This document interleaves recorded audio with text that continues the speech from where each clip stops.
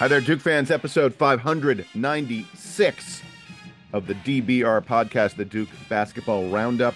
I'm Jason Evans here with you today as we are going to talk about the game against Florida State, the McCain game. I'm just going to go ahead and call it that. I think that's officially the name of this contest. Joining me, as always, my buddy Donald Wine. Donald, how you doing this fine Sunday morning? Jason, wait, hang on. Sorry, you got to start over. You didn't announce the name of this podcast, right? It's the Jerry McCain Basketball Roundup You're, today. you're, Man, thank you for. Let's start the whole thing over. You're right. I can't believe I messed that up. Yeah, wow. I mean, what a day did Mr. McCain have as the Blue Devils take down Florida State 76-67. We're going to dive right in because there's a lot of stuff to cover on today's podcast. By the way, after we're done talking about the game, going to take a quick break, and after that break, we're going to talk about the NCAA releasing their first sort of sample seeding, so to speak, of the NCAA tournament.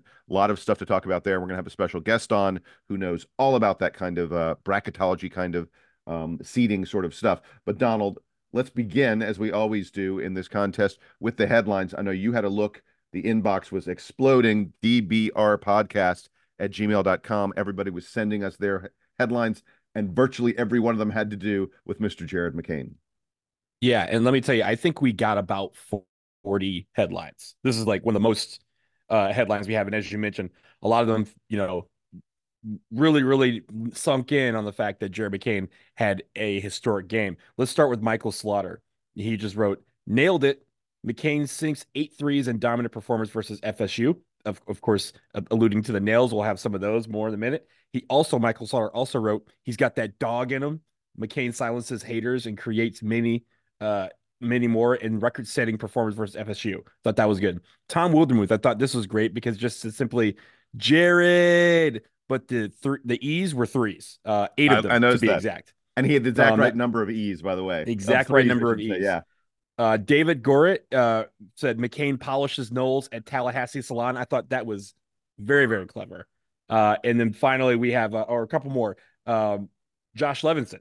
He has Knowles McCain stop him. Then McCain only hoped to contain him. I thought that was great. And then Chris Bynum. Everyone was referencing the nails, referencing how hot he was. Chris Bynum took it back old school, ladies and gentlemen. He wrote, "He's on fire. McCain becomes NBA Jam cheat code and win over Seminoles." I love that one. By the way, there were a couple others that you missed. I'm surprised. I mean, like there were so many. I'm not surprised There you missed was them. there was 90 million of them. But I So want I could only pick six. Mark Esselstein had McCain inflicts McPain. I Mm-hmm. like that. Rogan Fox had McRain. I thought that Yep. was a pretty good one. People definitely having fun there. And David Koiza with Proctor nowhere near. McCain says, "Hold my beer." I'm sorry. That's some good stuff. And the last one, John Grantland, the devil went down to Florida looking for a knoll to steal. Little Charlie Daniels band there. Yep. I appreciated all of those. Donald, it is clear we must begin our conversation with Mr. Jared McCain, who set a record, most three-pointers ever hit by a freshman, tied Zion Williamson for the most points ever scored by a freshman with 35 of them. Man, give me your hot take. How great was Jared McCain?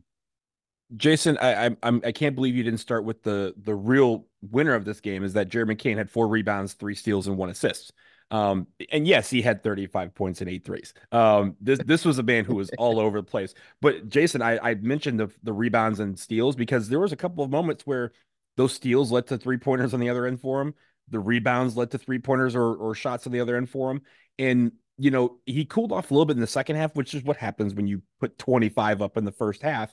But he was unstoppable. I mean, it was step back threes. He ran from the logo with it, like corner threes, wing threes. Again, hand in the face, open threes. The fact is, after the game, they were talking with a couple of people, and they talked with Chris Carrawell. They said Chris Carrawell said that Jared McCain, in the years that he's been at Duke, is the hardest working Duke athlete he's ever seen. And we've talked about on this show about how he, will after a win, we'll go in the gym and rattle off 500 threes because he wasn't satisfied with his 3 point fours. This is what happens, ladies and gentlemen, young ones out there who are listening to this podcast. This is what happens when you do the work. It pays off. And for him to have 8 threes to set that record, to again tie Zion Williamson and always be linked with guys like Zion Williamson and RJ Barrett and JJ Redick, Jason, these we're looking at the list of people. Marvin Bagley. We're like, yo, first of all, I've seen all these guys play Yeah. live. Second of all, I've seen all of these have happened in the last like 7 years. So like, except for JJ Redick, who stands the test of time. And there was a point where we thought he was going to go for 40 because that's how on he was and that's how well his shot was going. So I'm really proud of the fact that the fruits of his labor are starting to pay off, and he's become our most lethal offensive player. Straight up. I mean, there's times where Jeremy Roach, right, is the clutch guy, Yeah. but from start to finish, if there's a guy who's proven all year long that he's the most lethal 3-point shooter and the most lethal, shooter on our team, it's been Jared McCain, and it's because of the work that he's shown in practice. Yeah, look, I love I'm going to go ahead and say it now. We're not going to go ahead and do play of the game later on because my play of the game, the two possessions he had back to back at the 6 minute mark, where he hit the one from the logo, and then on the very next possession did that step back where he touched Mm-hmm. nothing but net. I mean, come on, that sequence back to back was just the basket was the size of the ocean for him. You could in that first half great shooters when they recognize, wait, I've got something going on, they hunt their shot. And man, Jared recognized, don't take me out, give me the ball. I got something happening here, and I want to just keep it going. I mean, if there'd been no halftime, he would have kept on doing that in the second half. I'm convinced that that's sort of what cooled him off a little bit. Since we're doing play of the week now, I'm just going to get out of the way. My play of the week is not the same one, or Play of the play of the game, game. I'm player of the sorry. week. But Yeah, don't worry, player of the week, and player of the week will probably we'll be the also same. be talking about Jared McCain. Jeremy Kane. But the play of the game is not the same as yours because, hey, spoiler alert, Jason, we had like several chances for us to pick the right play. This is also the right play. At the end of the first half, he grabs the ball. It's a steal. He rebounds to him. He drives instead of going all the way to the basket where he has a clear path. He stops, pump fakes, does like a little shimmy, backs up, nails a three as That the was first half absurd. ended to make it 25 points, right? Again, to have this historic half, to make it what 7 threes in a half, eight Yeah. threes. And the point of that is that Jason was still a close game at that point. So Yeah. that was something where again, any momentum that you had from Florida State entering halftime, gone in the instant of him shooting that ball and then telling the crowd to hush as he put his fingers to his lips to silence them. Like the fact is, this 35 points, it's not like he took over the game and was playing, a lot of mercy, hog ball or anything like that. It came within the flow of the offense. Everyone kept saying they looked to him to shoot, and as he kept making them, they just kept looking to him to shoot it even more. But Jason, it also helped us win the game. It wasn't just 35 points for the sake of 35 points. I think that's the most spectacular thing about it is that we needed those 35 points from him, and he gave them to us. Yeah, in a very big way. I'm glad you talked about the moment where he told the crowd to be quiet, to hush, because Jared McCain is a guy who, look, you see his joy of playing on the floor all the time. We talk about how much of a hard worker he is. He's a super, just from talking to his parents as much as we have, he is a super sweet guy, but he's also got a little bit of that dog in him. There's no question about Mm-hmm. that. And like I loved it when the commentators were saying that his favorite thing to say on the floor is that y'all letting a guy with painted fingernails cook you out here. Yep. It uh, is apparently that's his favorite thing to say every game. So, because yes, I mean, right. it's not the first time we've talked about Jerry McCain's fingernails and his nail polish. Which, hey, look, if he's going to do 35 points, I'll help. I'll help. I'll help. I'll pick a design for him, pick the color, whatever he needs to do. But nails are flossing, and it looks great when he's shooting and the ball's going through the net. Yeah, exactly. Exactly. All right, let's put Jared McCain aside for a moment. Obviously, clearly a remarkable offensive shooting performance from him. And like you said, he filled up the box score in a number of other ways. Uh, Donald, let's be, we're going to do the bad in a little bit. I don't have a ton of other stuff in the good other than Jared McCain. I want to talk about Jeremy Roach for a second. He was to me the only other guy on the Duke team who really brought it at the offensive end of the floor. I thought Caleb Foster had a couple really nice finishes in the lane, but for the most part, Duke's offense in this game was Jared McCain or Jeremy Roach, and none of the other guys were really there. But because we're in the good, I want to talk about Jeremy Roach, who I thought once again in one of these games where whenever, when the shot clock's running down, whenever Duke needs a bucket, Jeremy Roach is the guy they go to again and again and again, and for very good reason. He puts up 17 points, and a lot of those points came in the final like 4 or 5 minutes. Florida State Hmm. was not going to let Jared McCain do nothing but shoot 3-pointers the whole game. So in the second half, Duke had to find someone else. And it was really Jeremy Roach who, he's just so creative at getting his own shot for himself. And by the way, he again led the team in assists with 4 assists. This was a game where Jeremy Roach had to handle the ball more than usual because Tyrese Proctor was not there. And when we get to the bad, uh, I'll tell you now, I'm gonna mention the fact that Tyrese Proctor wasn't there, and the fact that he got hurt on a play that the refs didn't even call a foul, that, but we'll wait on that in a little bit. But I thought Jeremy Roach had, it wasn't like the most efficient game for him, just 3 of 8 on 2 pointers, but I thought it was an outstanding contest from Jeremy Roach because Duke needed him to be as assertive as he was, especially down the stretch, the final 5 minutes.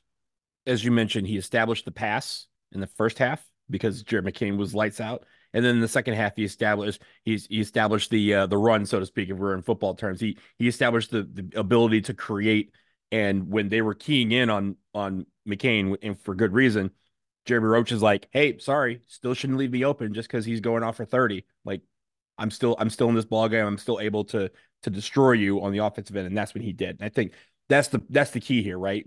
In the first half, he mentioned that McCain was so hot that they just were like, we have to defer. Like, this is not a situation where uh, it was forced. It was, hey, this kid is playing out of his mind right now. Let that man cook, as the streets say.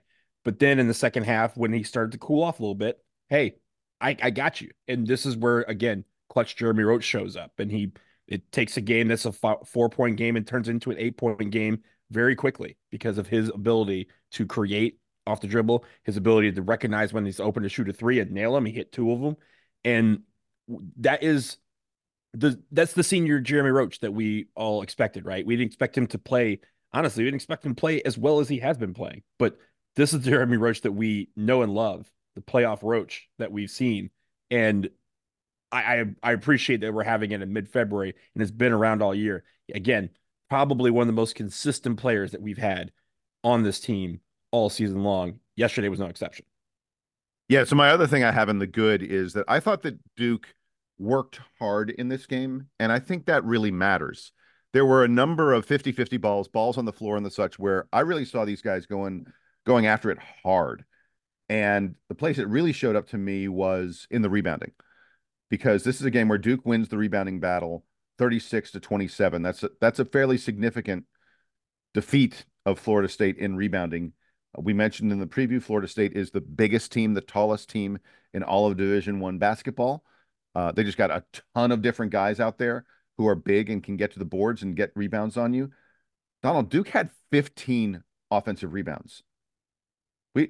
That's 45%, better than 45% of the shots we missed. We got an offensive rebound. By the way, sort of a weird quirk of it was 6 of those 15, like the leading offensive rebounder was the team, and that those were balls where, a bunch of people were fighting for it and it ended up going out of bounds and it goes to Duke. So there's no person who grabs the rebound, but Duke retains possession. Someone had to get a rebound if there was a missed shot, and so the Duke team got the rebound. But those are again situations where Duke was fighting and battling with a super tall Florida State team, and and in the end, the ball was ours. It's just, to me, it's a big deal to be able to beat a team like Florida State that badly on the boards. And it is worth noting that Duke has now out rebounded their opponents in 15 of their games this year. In those games, Duke is 15-0.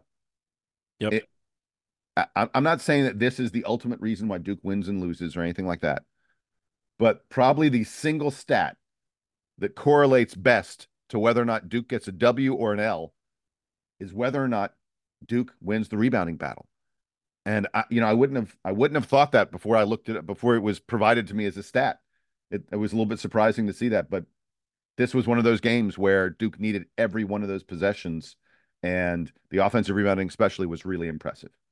And Jason, it's because it translates over to the energy and hustle and intensity that you mentioned that we had. and that Shire specifically mentioned in his post-game press conference. He specifically mentioned Jalen Blakes and Sean Stewart for their hustle, winning those loose balls, those 50-50 balls. Jalen Blake's even providing a spark on offensive points. Like he had that one play where he got the ball and drove the length of the court and laid it in for the and one, and ended up with 5 points. Like we're not asking him to provide a spark on offense. And when he does, it's great, right? Even if it's just one bucket.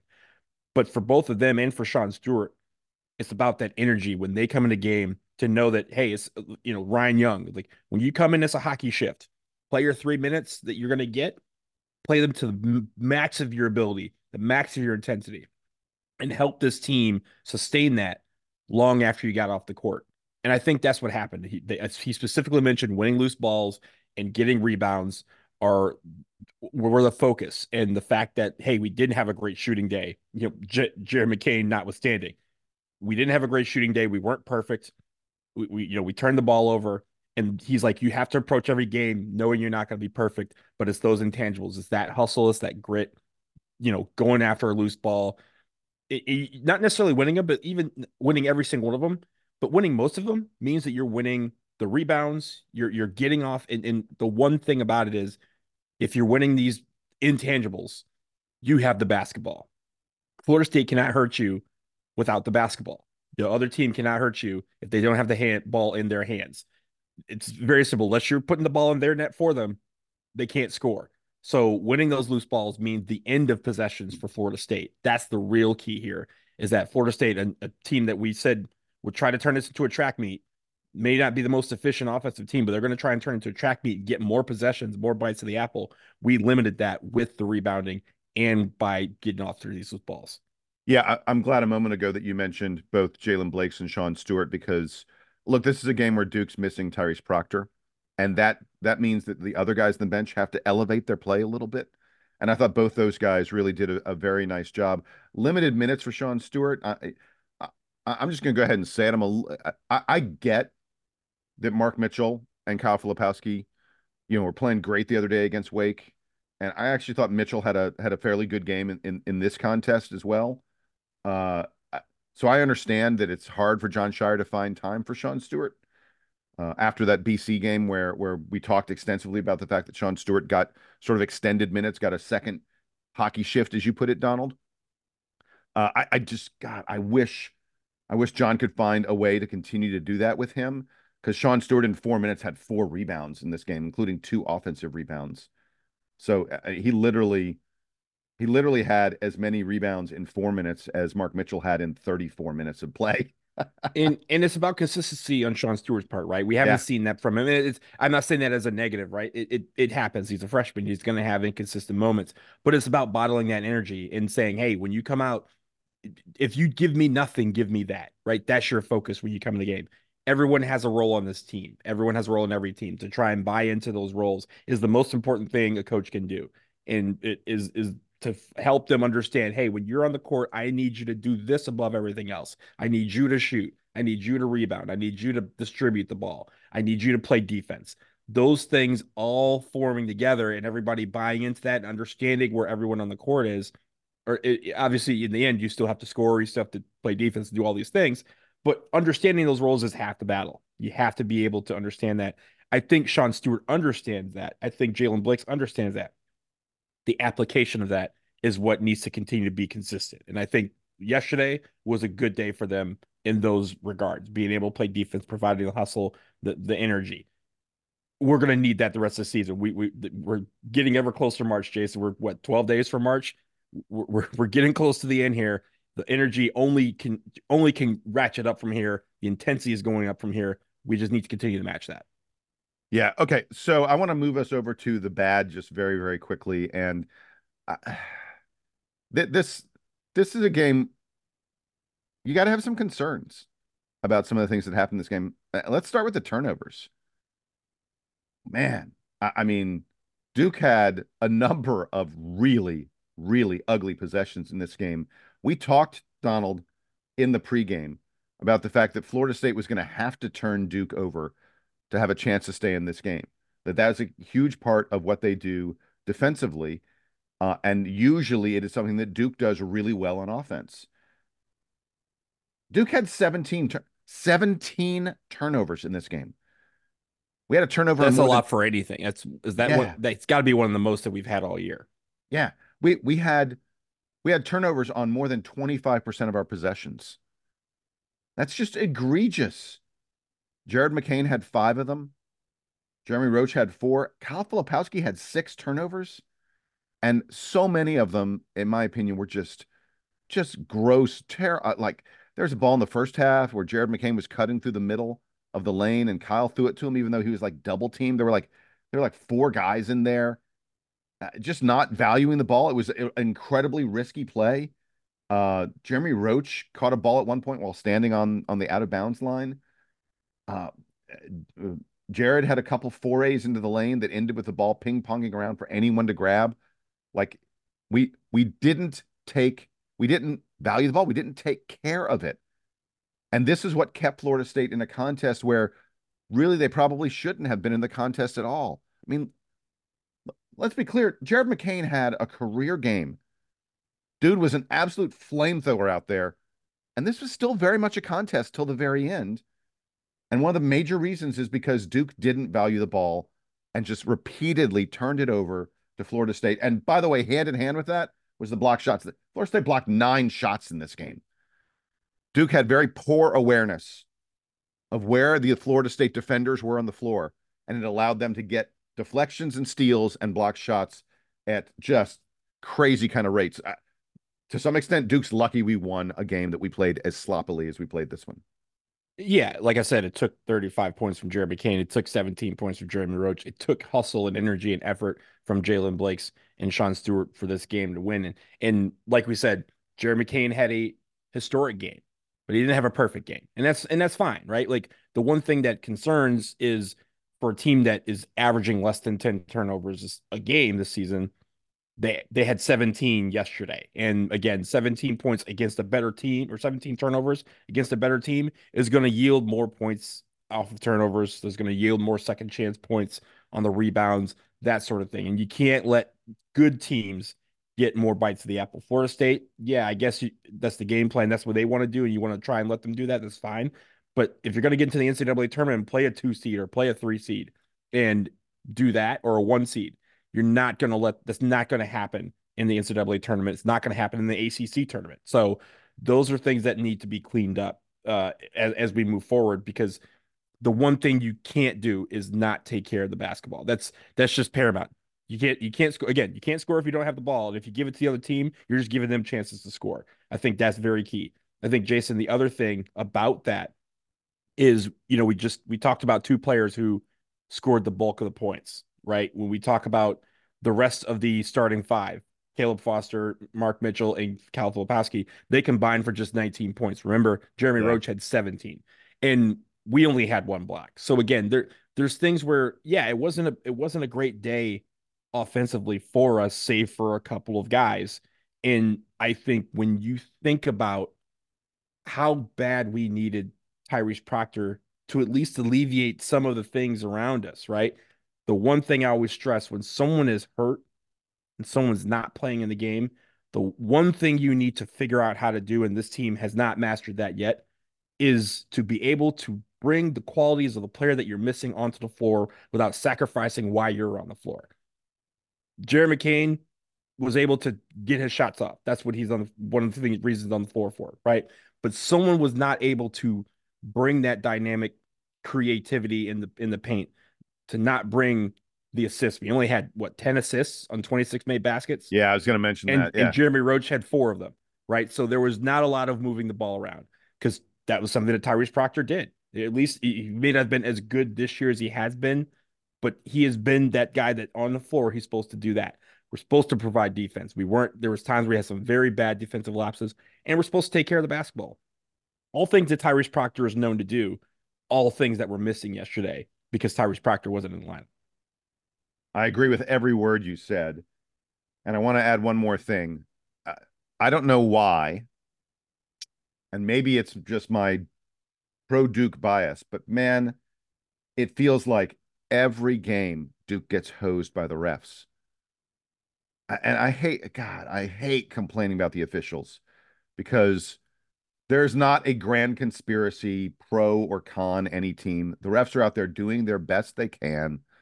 They are not inclined to favor one team over another. They make calls so quickly that they don't even have time to process, oh, was that a guy in blue or was that a guy in white? But man, the inconsistency, the physicality that the refs are allowing is just and the just obvious stuff that they're missing. Like Ryan Young goes up with a layup, the ball clearly hits the backboard, and then Florida State wipes it away, and they don't call a goaltend. That's just like a basic rule. That Uh, that's the most egregious one, right? That we saw that a few times yesterday. The game, again, where Tyrese Proctor got hurt, and that was as you mentioned before the show, that was not on a foul call. A foul wasn't called in that play, and he's out for an entire game due to concussion as a result. But on that game, I believe there was another like block or two that were goaltends that they took. They said, "Oh no, we're not going to review it. It was a clean block, and it clearly went off the backboard." That is something that across the board and in the NBA referees have been missing a lot this year, and I don't understand why. Because you have the art of the replay to go back and go, did that touch the backboard first? It did clearly. And that one, it was in real time where they're like, oh, that's weird. They didn't call that a goaltend. Like they were literally as the ball was going up the court, they're like, that's probably a goaltend. Let's look at it the next replay, and they're like, yep, still a goaltend. So I'm curious as to why that has been something that's been missed so often this year, and also why they're not using the art of the review to make that play right. I think there's some plays that are reviewable and some that aren't. I'm not sure if a goaltend like that is reviewable. I don't know. Look, I'm not an expert to know all the different rules about that kind of stuff, but it wasn't just that kind of play. I mean, at the 10-minute mark of the second half, what's his name? Darren Green of Florida State just rammed into Jared McCain, like sent Mhm. him sprawling and right into Jared's chest, and the refs, didn't do anything. There was a time a couple minutes after that, Jared McCain was in the lane, surrounded by guys. It was the play where he ended up drawing a technical on Green, Yeah. but he was surrounded by guys, and on the replay, you saw like two or three Florida State guys just like grabbing Jared McCain's arms, not like nowhere near the ball. I don't know why the announcers they were reviewing the technical, so they weren't paying attention to that. But I was like, he's clearly fouled. I mean, like it's not even close. He's clearly being fouled there. I saw Kyle Filipowski and Mark Mitchell and Ryan Young just repeatedly get whacked as they were trying to take them, just like hit hard as they're trying to take the shot up in the lane. And again, I don't know what it is, but it feels like Duke is getting the short end of these calls again and again and again. I think it may be a little bit of our style. We are not as physical as a lot of these other teams in the ACC. Our big men are a little more skilled, perhaps. And I think that as a result, they don't do as much whacking as they get whacked. And so that may be why it feels like Duke isn't getting the advantage of the calls the way they should. But look, this all goes to we talked, Donald. Florida State's one of the worst teams in the country at fouling players, at putting guys on the free throw line. Duke took 20 free throws in this contest. That's okay. It's not a very big number, though, especially against a Florida State team that usually puts guys in the line a ton of the time. We mentioned that usually a typical Florida State game, you're gonna shoot about 4 free throws for every 10 field goals you attempt. Like, sorry, out of every 10, every 10 shots you attempt, about four of them are gonna be free throws. Didn't make sense. Mhm. That makes more sense. In any event, in this game, Duke ends up taking 56 shots from the field. Only 20 of them are free throws. And usually Florida State you'd be up closer to 30 or so shots at least, because Florida State's a team that typically fouls a lot, and Duke just didn't get to the free throw line nearly as much as I thought they would. So, Jason, I think if the one thing that I am thinking about with the physicality, right?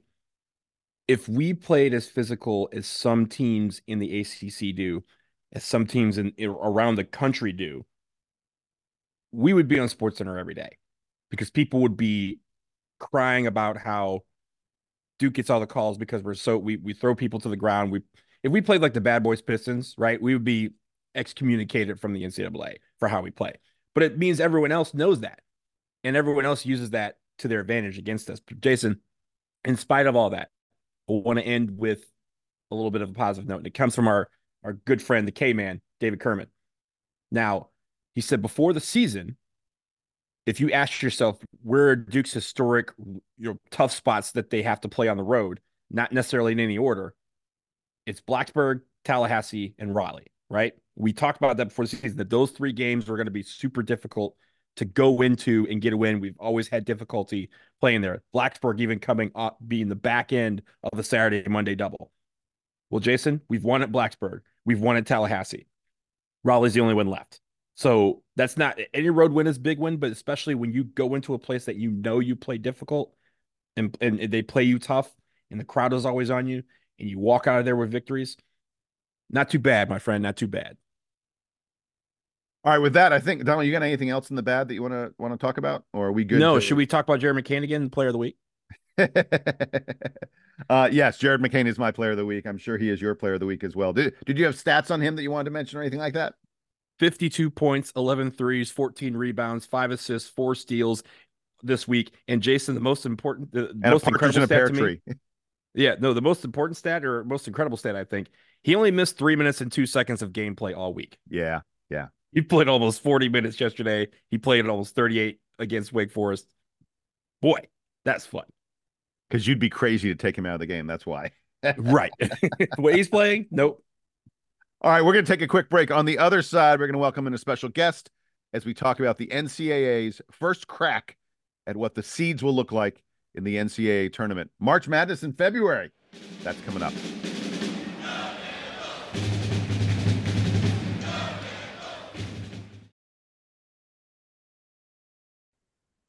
This episode of the Duke Basketball Roundup is sponsored by BetterHelp. Springtime is the season that's supposed to feel like a new beginning. We have better weather, and it feels like everyone gains a boost of energy. However, for many, leaving winter behind doesn't always mean that their mood lightens up with the extra sunlight. We all carry around stress, and that stress can build as more events get added to your calendar. That's certainly true, Donald. And with the amount of social gatherings increasing with the improving weather and more daylight, there's more pressure to be on when you're interacting with family, friends, coworkers, even strangers, even when stress has you a little bit down. And for some, getting advice from a therapist can help you tackle some of that stress without affecting you or the people you care about. That's what BetterHelp is all about. It's entirely online, and it's designed to be therapy that's convenient, flexible, and suited to your schedule. You just fill out a brief questionnaire and get matched with a professional, licensed therapist. And you can switch therapists anytime you want. So if you're thinking of starting therapy, give BetterHelp a try and find your social sweet spot. Visit betterhelp.com/Duke Roundup today to get 10% off your first month.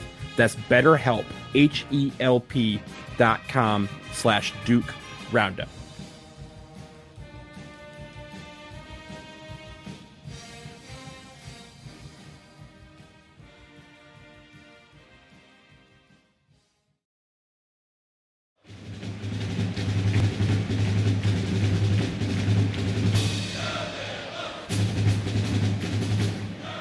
All right, Donald and I are back from the break. And look, we're going to talk about the NCAA releasing its first shot, its February version of the NCAA seeds, the top 16 team, all the top 4 seeds.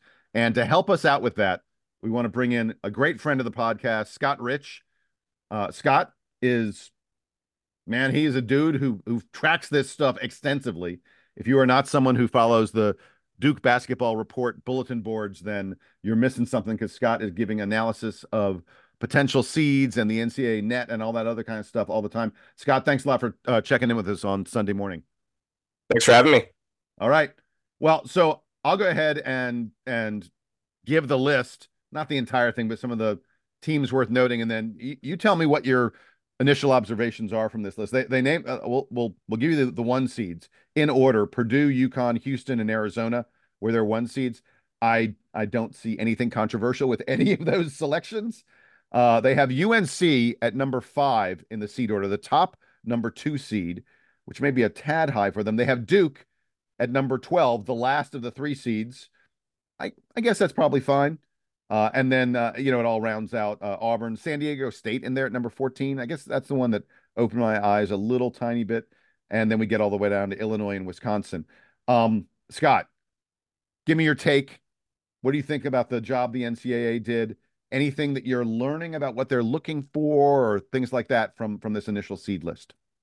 So I think one of the things that was the highlight here that you mentioned that I actually called this in my article on DBR. I was pretty proud of was San Diego State as one of the better four seeds.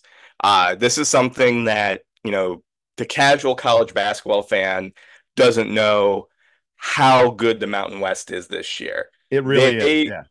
they will in all likelihood have the third most teams in the tournament following the Big 12 and the SEC, unless Does some the Big Mountain 10 West teams. incorporate do they inherit the West Coast bias once the Pac-12 dissolves, or how does that work?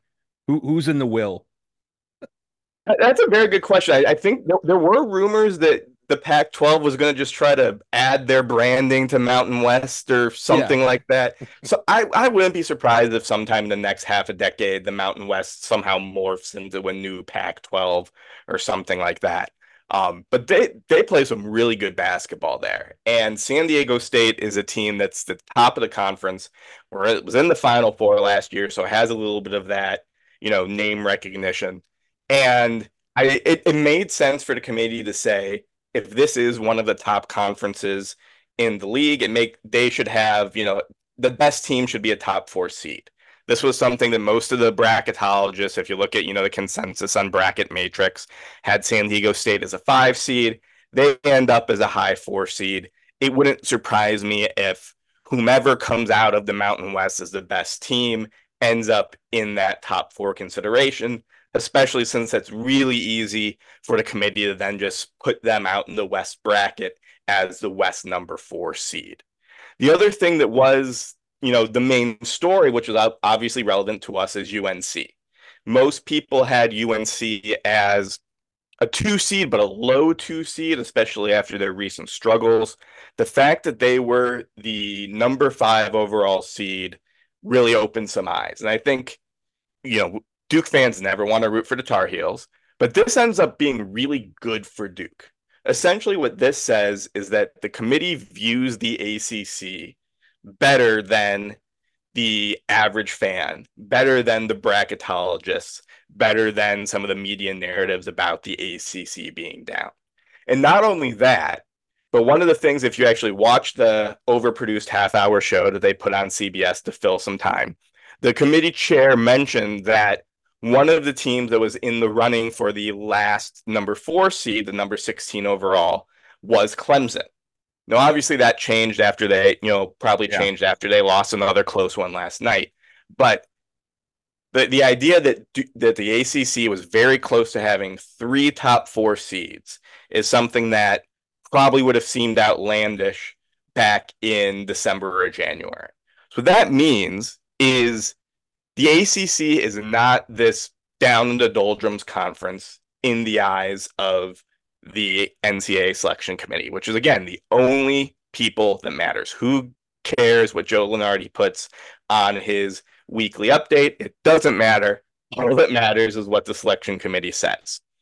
And so the reason that this is good news for Duke is if you dig in and you look at UNC's resume compared to Duke's, there aren't any huge differences. Both Duke and UNC have 5 court Q1 wins. They're both, in the same range of the net. The net ranking as a raw number doesn't matter as much as, okay, is there a huge outlier? Duke's now 2-2 in Q2, UNC 6-1. That's a little bit of a differentiator. But then you go look at the non-conference resume. Duke arguably has a better non-conference resume in the fact that there are 2 Duke wins against top 20 net teams on neutral sites. UNC's best non-conference win is Tennessee. In a vacuum, that looks great, but that was a home game. And we all know the selection committee values or devalues home wins and values neutral site and road wins a little bit more.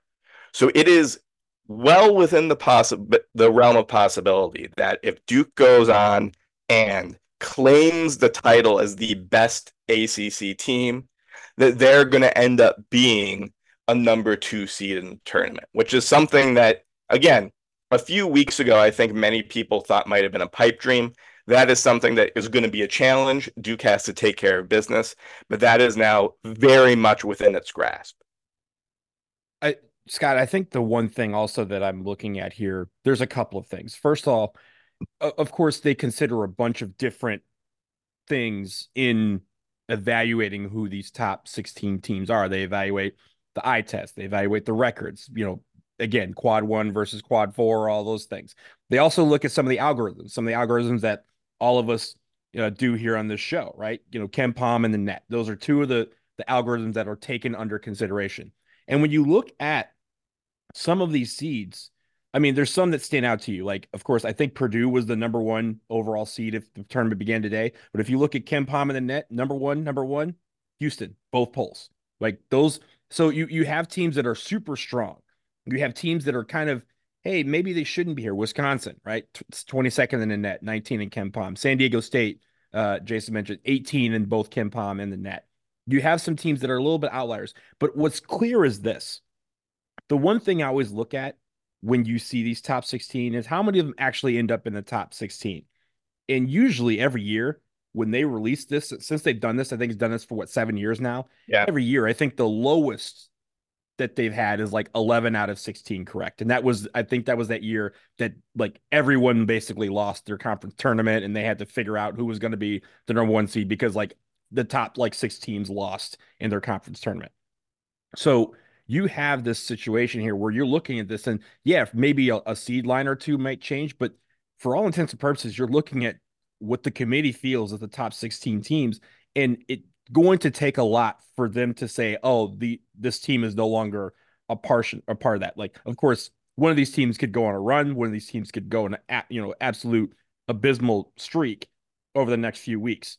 But for all intents and purposes, you're looking at what they're thinking about, what they're considering with the NCAA tournament field of 68 and how teams, and I think for the teams that are not on this list, right? Not necessarily the 5s and 6s, but really we're talking about the 11 seeds, the guys on the bubble, the teams that are in these mid-major conferences that may only get 1 team in, and their idea is to hopefully make it 2. And they have to really, over the next couple of weeks, focus on those quad 1 opportunities and even those quad 2 opportunities, because again, there's only really a few opportunities for all of these teams to get quad 1 wins. So focus on those top 2.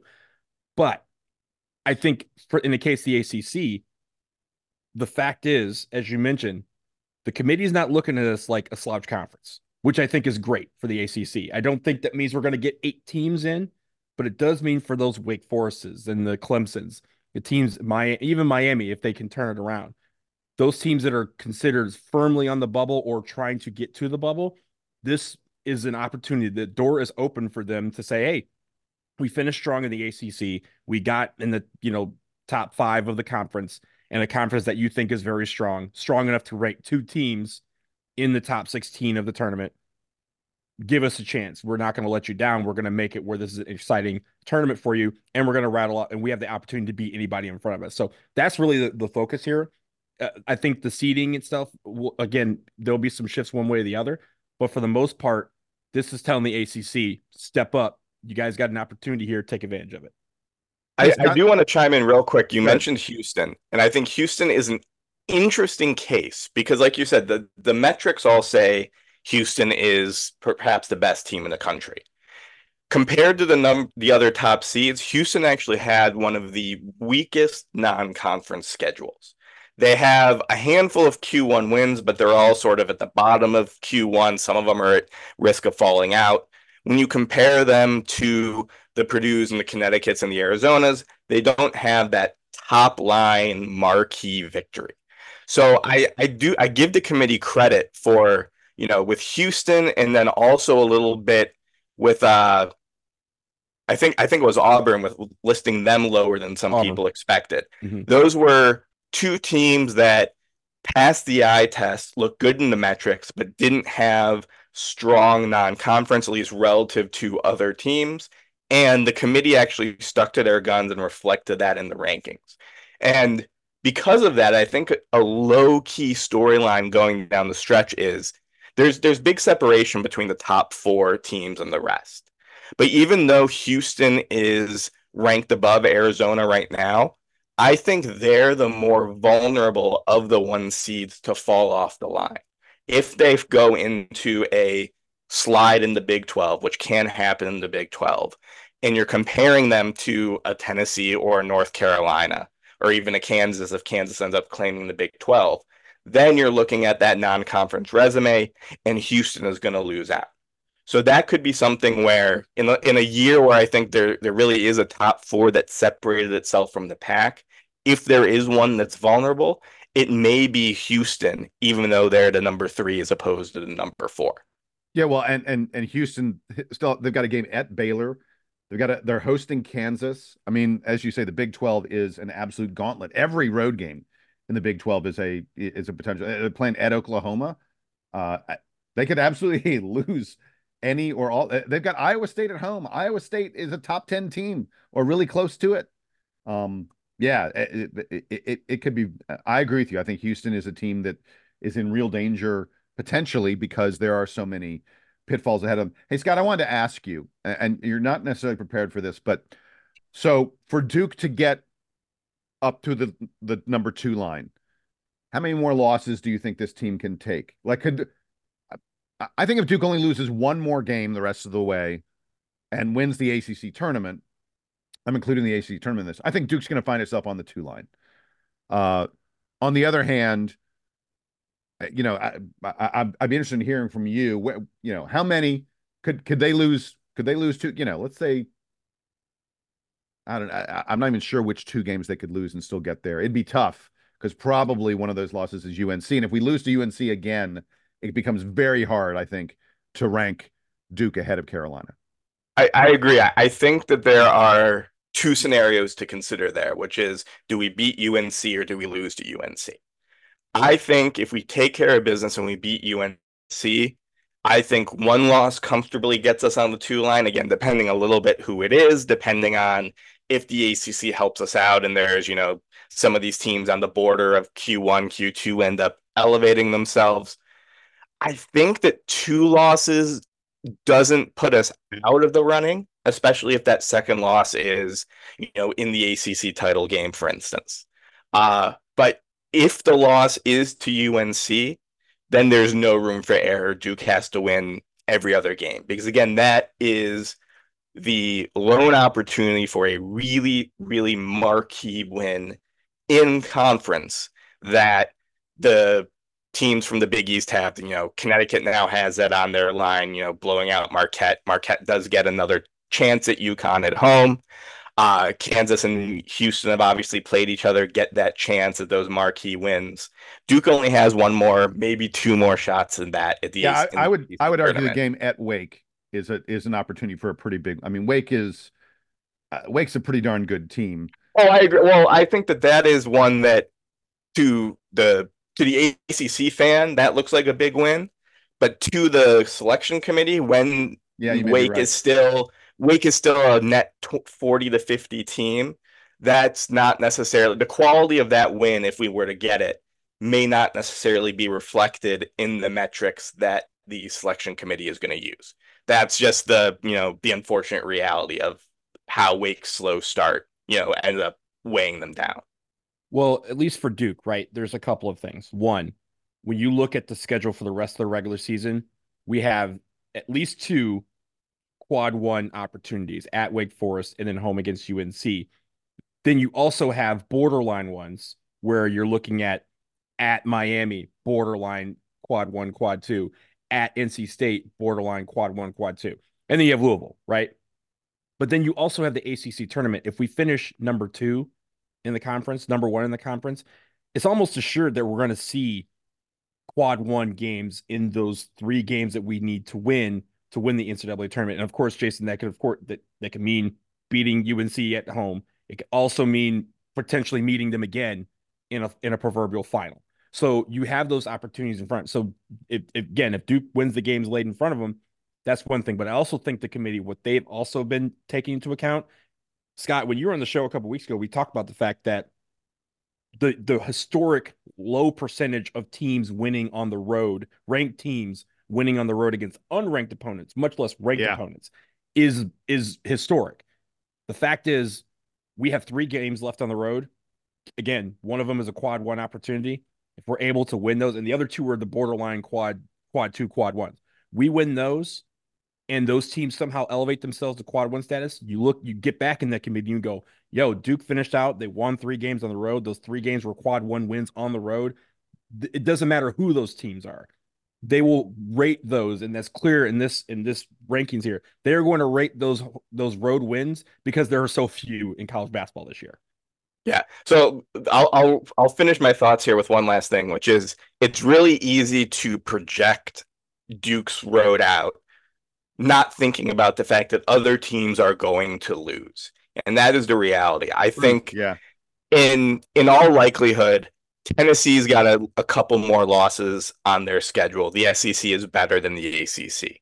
Teams like Kansas and Houston and Iowa State and Baylor from the Big 12 probably have a couple more losses They play each on other. there. Someone's got to lose, right? Exactly. By definition, they're going to have some losses, right? So it will be an interesting question if Duke has similar Q1 records to some of those teams, but with fewer losses. Does the committee say, okay, this team won more games, let's reward that? Or does the committee view that relative to the level of the conference? And that is one thing that they have been somewhat inconsistent. And I've talked a lot on DBR about how inconsistent the committee is about valuing losses versus wins. They look really hard at how good your wins are. There's a little bit less emphasis on how good or bad your losses were, which is one reason why I don't think we need to worry too much about the Georgia Tech loss or the Arkansas loss. Unless it's really splitting hairs, the NCAA has shown that that's not the first or second differentiator that they go to. So again, if Duke is up 2 losses in the loss column on some of these other teams, that's going to be an interesting question that really is, we don't know how the selection committee is going to go when you compare an ACC 6-loss team versus a Big 12 8 or 9-loss team. I like it. Hey, before we go, one last quick thing, Donald. I know you wanted to mention an old longtime Dookie who may be better known for stuff he did away from Duke, has left us, and I know you wanted to mention something very quickly about that. Yeah, just yesterday we heard of the passing of Lefty Driesell at the age of 92. He's a legendary coach, one of the great coaches in college basketball history, over 760 wins. I believe the only coach in the history of the NCAA to win 100 games at 4 schools. You mentioned Jason. Donald, I actually found out there's, I think Cliff Ellis is there. There's one other. Cliff Ellis. Cliff Ellis, yeah. But Okay, so an unbelievable thing to do that at 4 different unbelievable schools. stat to have that kind of success at so many different places. Again, taking 4 teams to the NCAA tournament. He won the NIT in 1972. He's won the ACC tournament before, the SoCon championships several times. Stops at Davidson, Maryland, James Madison, and Georgia State in his coaching career. But of course, he played at Duke from 1951 to 1954.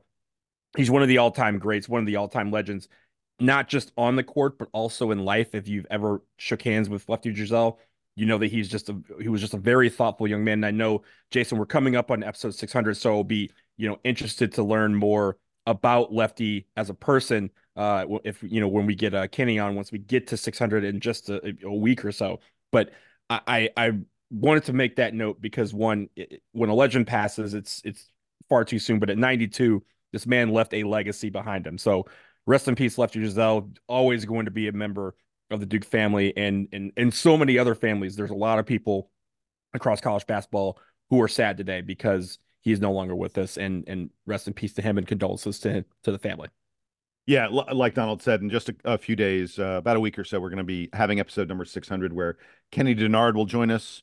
The dog has joined us in episode 100, 200, 300, 400, 500. As we approach 600, he's coming back on. And Kenny, of course, had a relationship with Lefty. He knew Lefty pretty darn well. And so Kenny's going to be on and talk about that a little bit. Until then, we're going to wrap things up here on the latest edition of the DBR, the Duke Basketball Roundup. That's Donald. Scott Rich, thanks. Scott, appreciate it, man. You're the expert. Thanks for having me. Yeah, you gave us good content. I love it. I'm That's Jason my job, Adams. right? There you go. Exactly. All right. Time for the Duke Band to play us out and take us home.